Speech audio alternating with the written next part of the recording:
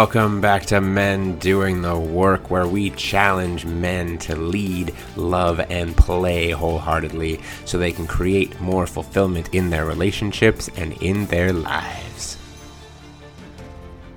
Welcome back to the show. Today we have another integration episode for you. Today on the back of the episode with Raj Jana from Liberate, the app that helps you track and map out all of your past traumas and compressed emotional incidents, I believe they like to call them.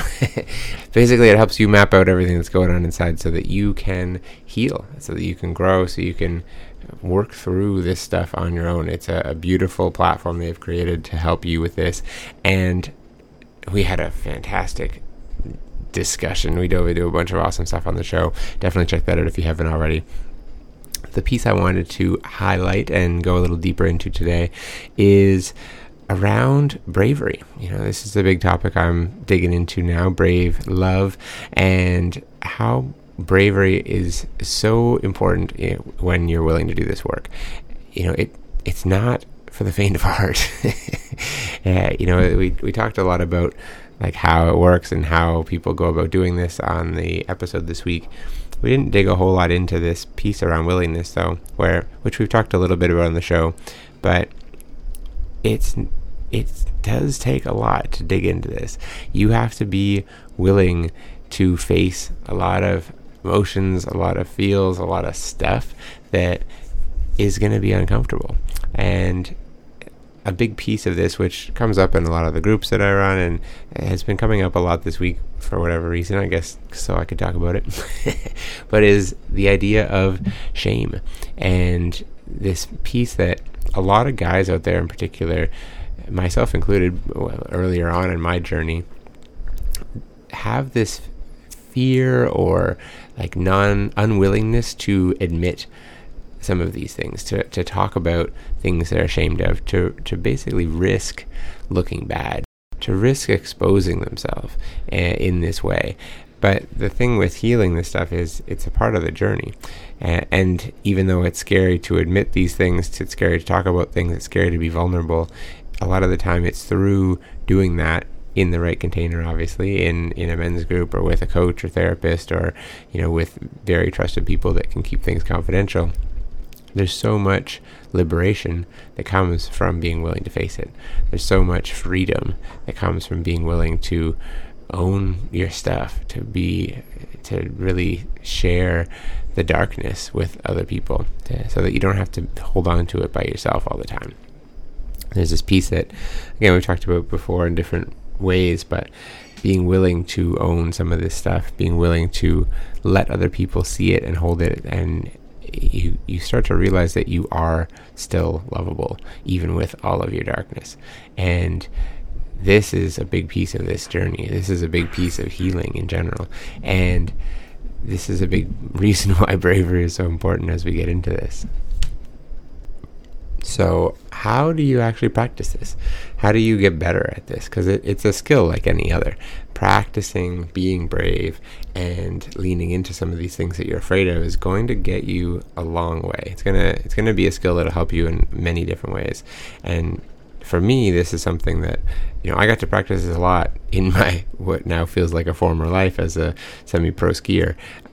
Jumping off cliffs, risking my life at times, doing new tricks, going upside down, doing all sorts, jumping through hoops of fire, which I actually did. That's a whole other story. Regularly too, in my days living in Whistler. But anyways, tangent. I got to practice this idea of facing my fears on a regular basis.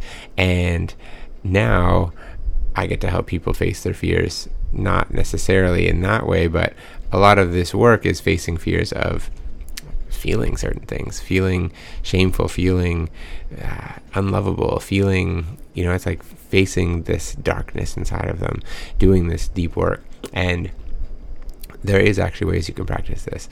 One of them that I want to share with you today is, I actually originally heard the term for this from Tim Ferriss, but the concept is basically fear setting, where sometimes we have fears that we haven't really thought beyond the fact that it's like, no, I'm just afraid of that, so I'm not going to do it.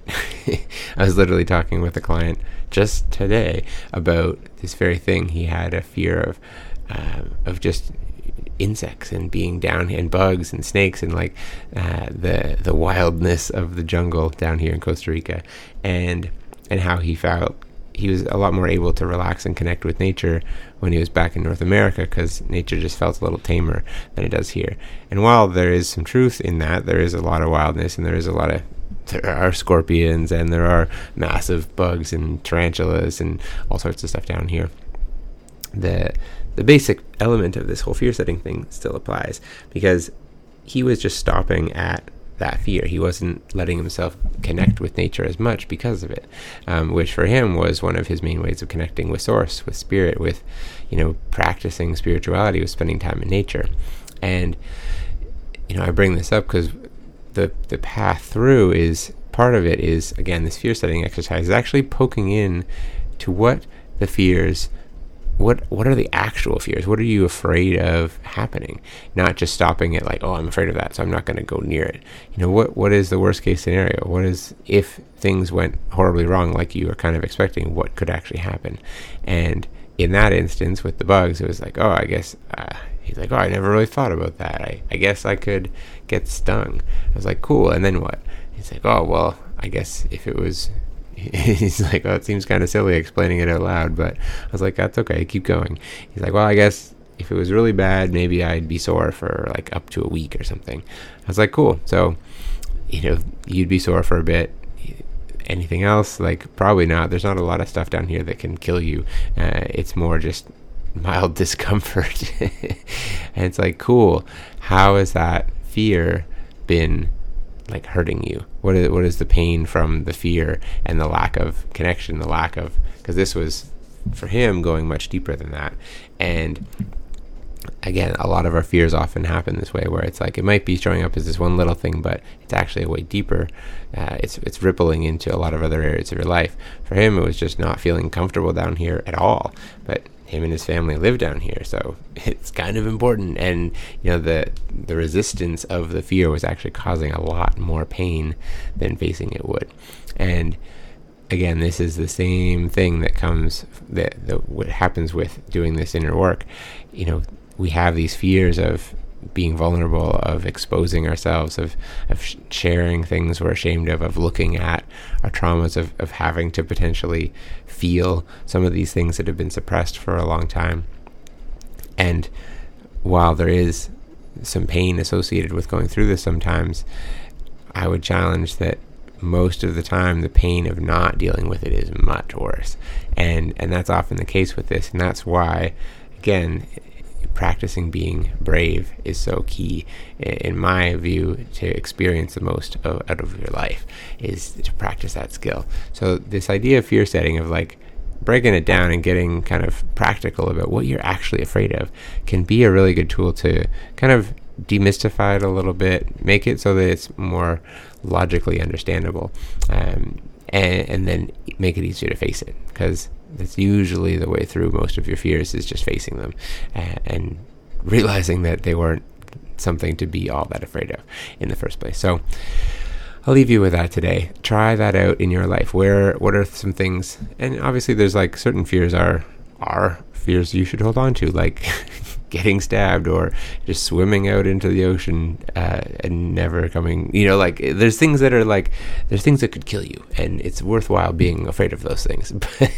But the things that are more just, your ego is afraid of them, or things like that, especially around doing this type of work, I'd challenge you to take this exercise on of like, what are you actually afraid of? What is the worst case scenario? What could happen if you admitted that you were wrong, or if you did some of this work, or if you did some work around healing some of the traumas that you have, or facing fears of rejection, or whatever it is that is holding you back? What could possibly go wrong?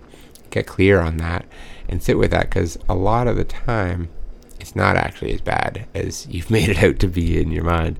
And once you demystify it a little bit, it can often be easier to face that fear and move forward and grow. So try that out. let me know how it goes. If you do take this on and have some results, I would legitimately love to hear from you and hear how it goes. So hit me up if that's the case. My info is all down in the show notes. You can email me or hit me on Instagram, through the website, whatever's easy for you. Thank you for listening. Thank you for your courage if you do decide to take that on.